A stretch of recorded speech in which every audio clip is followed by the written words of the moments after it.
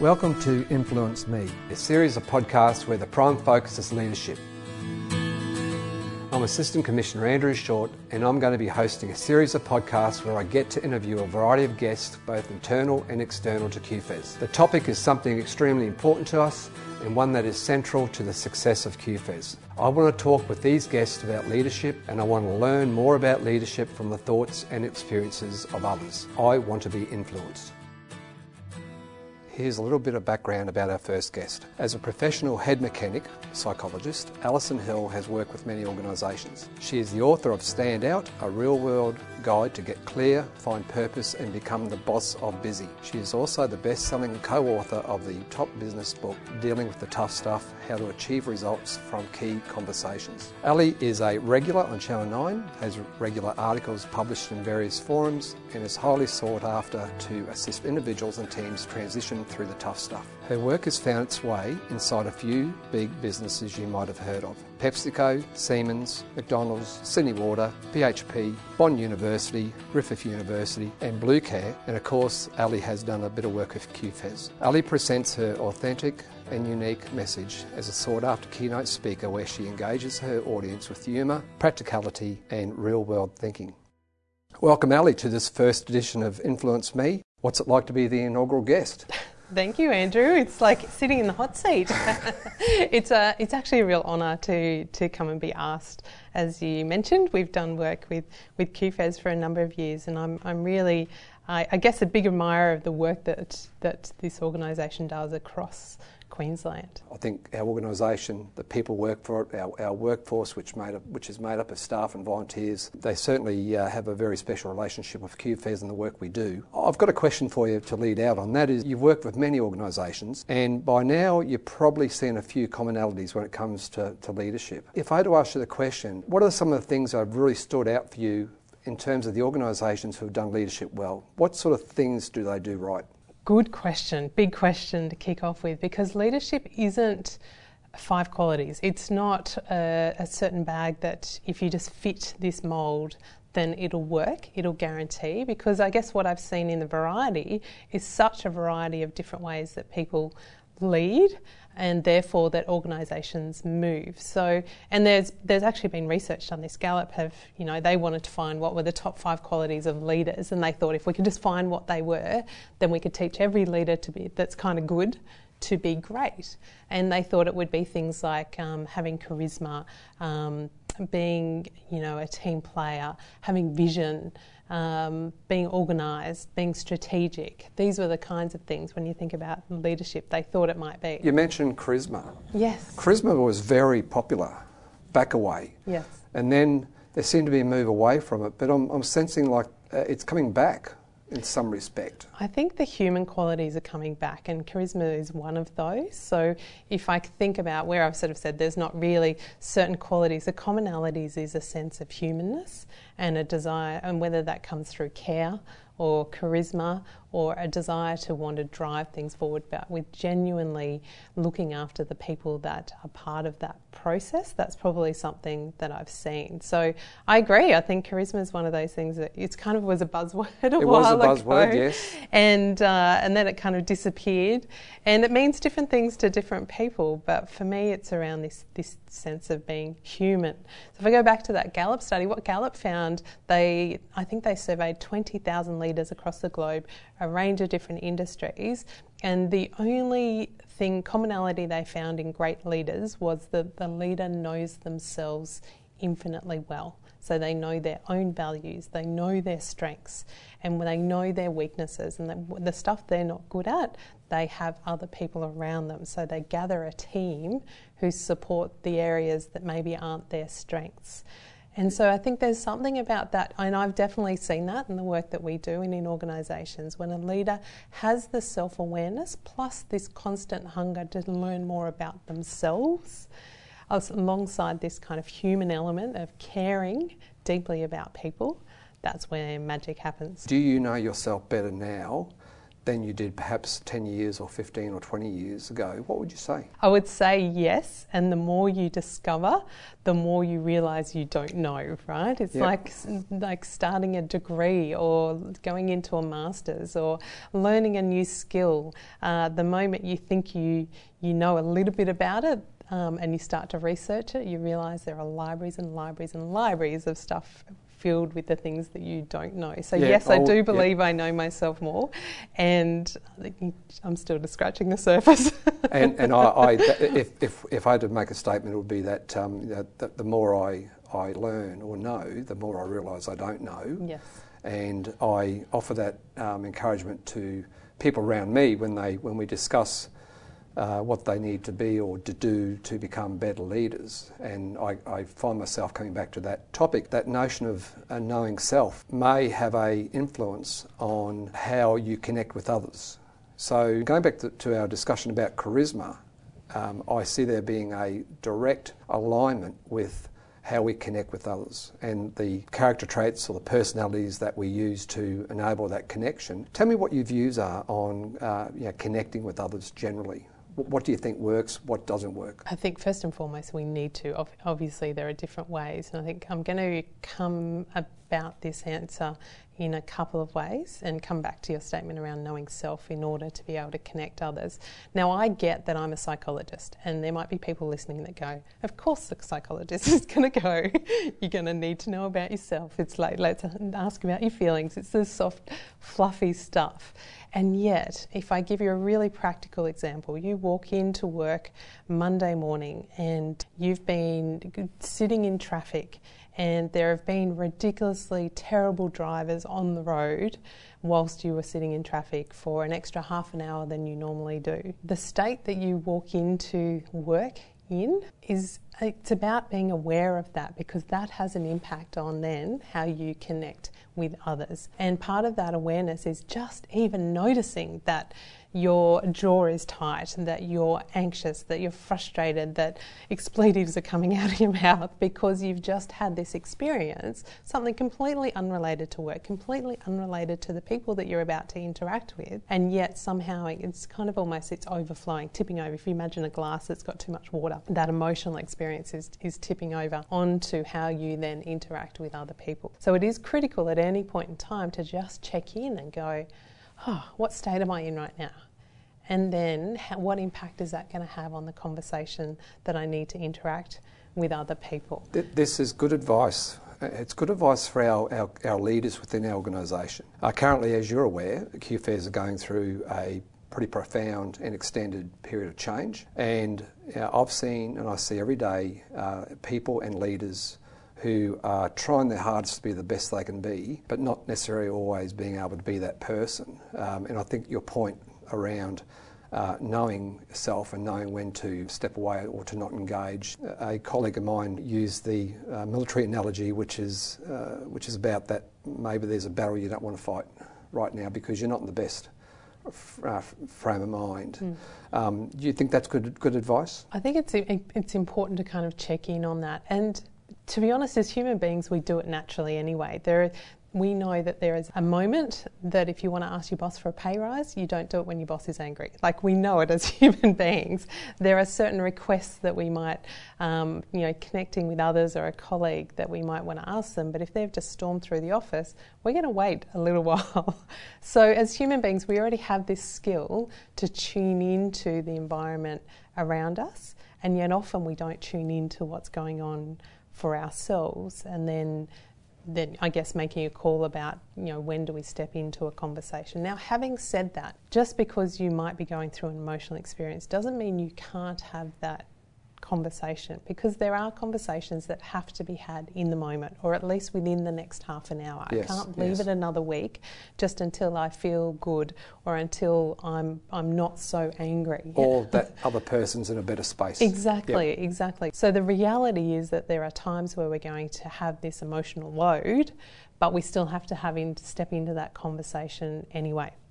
So I probably, and again, coming back to your very first question, what do I see from leaders and what I would love to encourage leaders? And when I say leaders, I think it's anyone with influence, any level. And I know you agree with that. I believe that. Whoever has influence on other people, and we all have influence on others, our mood impacts others around us when we're around other people. I think the thing I would love people to step into more, and it's something I'm trying to foster for myself, is a sense of curiosity. So when something comes up or when we need to step into a conversation with someone and it looks like they're not listening, rather than getting frustrated because you think they're ignoring me again, it might just be that they're thinking about something else and it's actually not about you. When we step into that with curiosity and go, oh, isn't that interesting? Hey, listen, I just wonder what's going on for you at the moment. I'd love 2 minutes of your attention. That's all I need. And then I can let you get back to what you need to get back to. I want to talk about communication more generally in the context of leadership. But before I do, I want to pay respect to the fact that this podcast series is titled Influence Me. And there's a reason for that. And certainly I'd like to understand what's your view on influence in terms of how it relates to the effectiveness of a leader? The ability of a leader to influence? The ability of a leader to influence. Yes, I think it's a really critical skill. The interesting thing about influence for me is that it doesn't have any judgment, that word. And so there are times that we can often go, well, influence is a good thing, but we can influence for a way that can be, I guess, a word that sometimes people might use is manipulative. And so, that can bring up a whole sense of connotation, and people go, well, I don't want to manipulate someone else, but I do need to influence them as a leader. And I think it's important, language is really important, and stepping into leadership is important to get clear on what the difference of those two are, because we want to allow people to express who they are, to not have too much impact on others, and yet it's our role as a leader to guide, to encourage, to support, to empower, to get outcomes, to have the work completed. And so we are actually required to influence others. Interestingly enough, the etymology of the word manipulation just means to craft with our hands. So again, the essence of that word doesn't have any impact. It's disappointing that it's taken as being a negative. Well, it's kind of a social, it's been socialised in that regard. But I think it's nice to come back to, well, how do we craft with our hands? The reason that it's seen as negative is because often the intention that we step into that with can be that we're trying to get something out of it, or that I'm doing this because I don't want to have to do the work, so I'll just get everyone else to do it, and then my job will be easier. Yep. So come back to that craft of our hands, and I think for me, therefore, influence is when our intention is for good.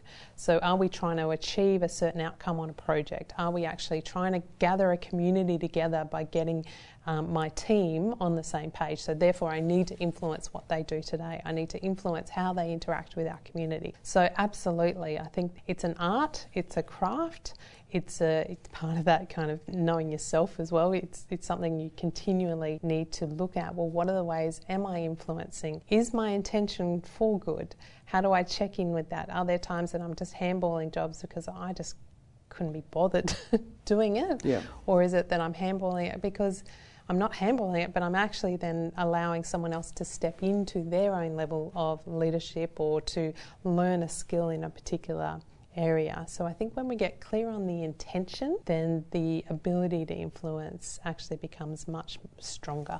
I agree. Communication, and particularly communication from a sense of not just transferring information, but how that information is received. I read a nice article recently which talked about how good leaders are able to, when they listen, that they are willing to change their mind based on what they hear or the information that comes to them, how well the person not just communicates, but the quality of the information, that it could be that good and that rich that they change their tact. Have you had an experience with the companies you've worked with in seeing how the quality of communication between their leaders, how that affects the outcomes of the services they deliver. Have you seen that in real life? Oh, absolutely, absolutely. And again, not only through the work that I've seen it impact, there's a huge amount of research that when you work on culture, it actually repays dividends back to the organisation through speed, through projects happening quicker, through people feeling more sure about the work that they're doing. The question we often ask organisations, and I'll ask your audience now, is if you came to work tomorrow and your feedback was twice as good, like 100% better than what it is today, just magically overnight you came into work and we're doing feedback twice as good. The work that I'm doing, I know what I need to tweak and change quicker. We're able to deal with conversations from the community much better. Then every metric across the business improves. So if we improve our communication skills, it absolutely has an impact on business, on branding, on connection to community, which I know is really core for QFES. I think people actually feel better about themselves. Absolutely. They feel valued. Well, they feel valued because they've felt like they've been able to make a contribution. Yes. They've been listened to.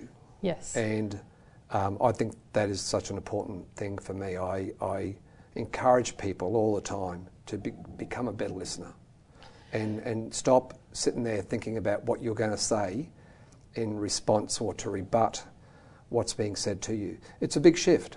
It's a massive shift, and it comes back to that willingness to maybe I'll change my mind, which is a tough one for human beings to do. It is. The one that you touched on before. What I've seen organisations do exceptionally well, and where they've made this shift, is they've actually made a ritual of communication. And what I mean by that is, and I've seen it happen from the top level down to, leaders even at the front line. It's that personal commitment to go, I'm going to spend some time with these individuals today. So all I mean is thinking about your team and saying, well, who am I going to go and have a coffee with today? Is there someone in my team who I can go and have a walk around the block with? It's as simple as 5 minutes to just find out, how is your day? What's on your mind? Yeah. What challenge are you facing at the moment? Is there anything you need my help with? And it sounds incredibly simple that, a lot of people go, but I do that anyway, or, I'll get round to that. And yet where I've seen that shift happen and where communication has actually had an influence on culture and therefore had paid dividends to businesses is when people hold themselves accountable to that ritual. So they actually put it in almost as a KPI for themselves, that I have to make sure that I'm having a coffee with every member of my team every fortnight, at least once a fortnight. So important and so interesting. And this is a lovely little segue into part of this podcast where I want to talk about values. Organisational values, personal values. I sense that leaders who are clear about their values are more likely to get through a day unscathed and get through a day without feeling like they've had to sell their soul. So any observations or views around values and how it relates to leadership? Look, I've done a lot of study and research on values, so I'm going to come from that psychologist mindset now and say I think it's really critical. Often when some people have done some work around values, it can be a little bit like other words in our language. People have different meaning around what that means. So I usually interpret for people listening, if you're not sure what your values are, because often we make sweeping statements around values. So the things that are important to me are my family, my work, my health, which are important. But what I'm really interested in is what is it about family for you? Because it'll be very different to someone else. So why? Like, is it about the times that we get together? Is it actually about the times that we're not together yep. for other people, but we can still keep in touch with each other's worlds? So what is it about family? For some people it's their immediate family, their husband or wife and their spouse, their partner and their kids. It's a broader construct. It's bigger. Yeah. So getting clearer and down to that kind of granular level. But just thinking about what is it that is important to me. So even moving that word values away, but what's important to me. So leaders are the ones, and I think the ones who are able to get through their day, who have a sense of purpose, a sense of contribution, keep that question front of mind for themselves. And then the leaders that have a real strength around that know that the values of an organisation are pretty much in alignment with their own values. So there is a connection. The truth is, as human beings, we will trump our personal values over an organisation's values any day of the week. So if that is out of alignment, our personal values will jump hire just because they're ours, right? They're important to us. Yeah, and so you can tell me the organisational values and put them on a wall, but unless I can see connection to how that makes me feel better about the work that I do, it's just words. And this is probably a current challenge for QFES, and we're trying to get people to align their own values to the organisation values. And I know they want to see the organisation live their values, particularly people who have got strong personal values, because otherwise you end up with these conflicts of what it all means. I've got one more question for you before we finish up, and the question is, to any developing leaders out there, regardless of whether they're staff members or what role they play, whether they're a volunteer or staff, what advice would you give them if they're exploring how to become a better leader? Again, it's a pretty broad question. No, there's so many that comes to mind. You know what first came to mind? The very first key thing would be to start to tell people that you want to become a leader. Start to communicate that to other people. Sure. And then start to sit down and ask. So where I was talking about coffees with your teams before, who are the leaders in your organisation that you admire? Ask them if they've got a couple of minutes that you could buy them a coffee, or that you could just ask that question. If you were starting out again, where would you start? What advice would you have? And ask not just one or two, but go for 10, 15 different points of view, different stories. Ask how people got into their leadership role. So what was that career trajectory? What were the conversations that they wanted to be a part of? I would also encourage people to start to look at leadership outside of QFES. And I don't mean to go and get a job somewhere else. What I mean is to start to broaden your concept of what leadership looks like. And then what are the ways you might be able to bring in some of those new concepts, or the way that the world is shifting around leadership, what it takes to be a leader around the world, I think is starting to shift, and it is that essence of being a human being. But if you can understand what's happening at an organisation like Apple, and what is it that's, they might feel like it's so different from what we're doing at QFES, but what are the leaders doing there? What are they craving? What do they wish they had? I tend to think there are a lot of common themes that run through our organisation, and likely run through many other organisations. And I think the picture you've just painted about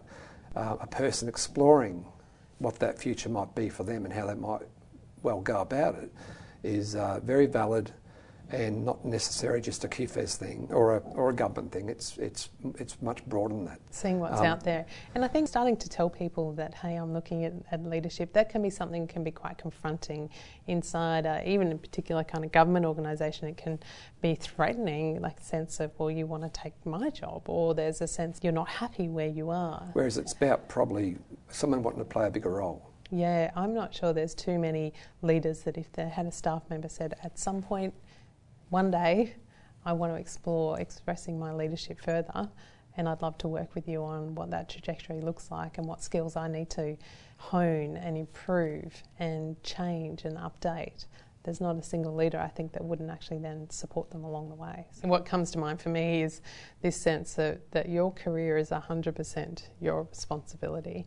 And so that's that sense of proactive, and it comes about with curiosity and generosity. So how do I be proactive, and what is it that I can serve the people around me? How can I start to put my hand up for things? How can I start to learn more about what it takes to be a leader? And it's not about you starting to do everything, because great leaders aren't the ones that do everything. They're the ones that influence and inspire others as well. There's that word again. That's influence. right, how we influence others. I'd like to finish it there, but I've got to do one more thing. I'm going to do this with each of our guests. And for the audience, Ali has not been given these questions. I'm going to provide Ali 5 questions. and Let's go. I just want to, and you don't need to give a long answer to it. It might be a real quick answer. 5 questions. Here we go. First question is, what do you wish you really understood? Oh, what do I wish I really understood? I'd love to not understand what gets in the way of people really expressing what's going on for them. Like, understand that even further. Second question. What do you wish other people understood about you?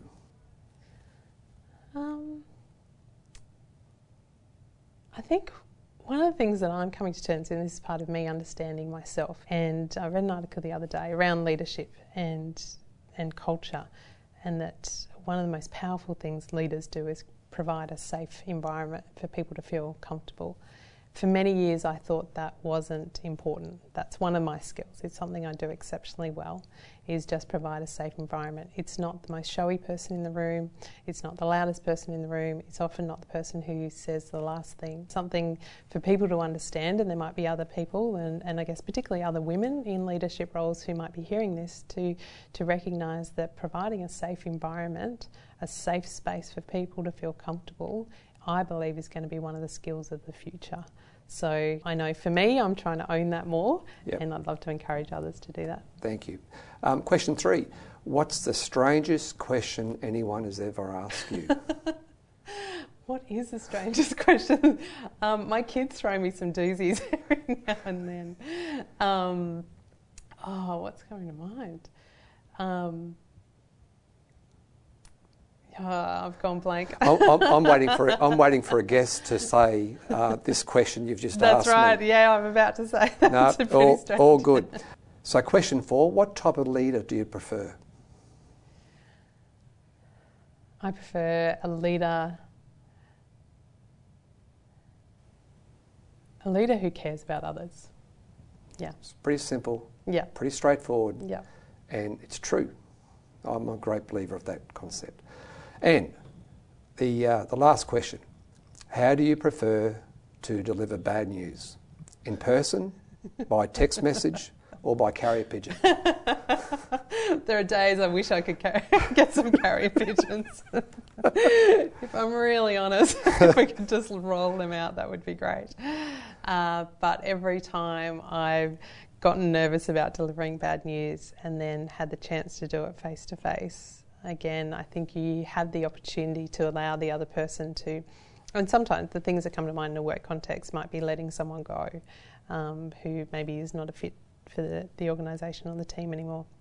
And I just know courier pigeon wouldn't cut it. I just know something happens when you do get to sit across someone and they get to see that it's tough for you, but also that this is an important message. And therefore they get to see that this is not being done to hurt people, to deliberately go their way to make it difficult. It's just what it is. And it's for me that final question is such a leadership-centric question.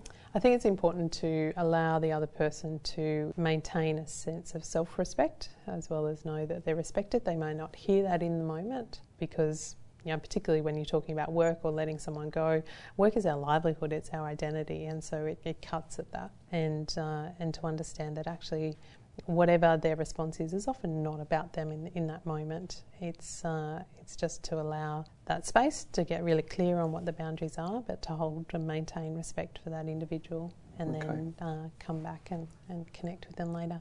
That's it. Thank you, Andrew. That was fun. Ali, thank you very much, and I appreciate you coming here today and having a chat to us about these things. As I said, QFES, leadership for QFES is central to what we are and what we're trying to become, and I really truly appreciate you coming along here today. Thank you very much. Thank you, Andrew. It's a real honour.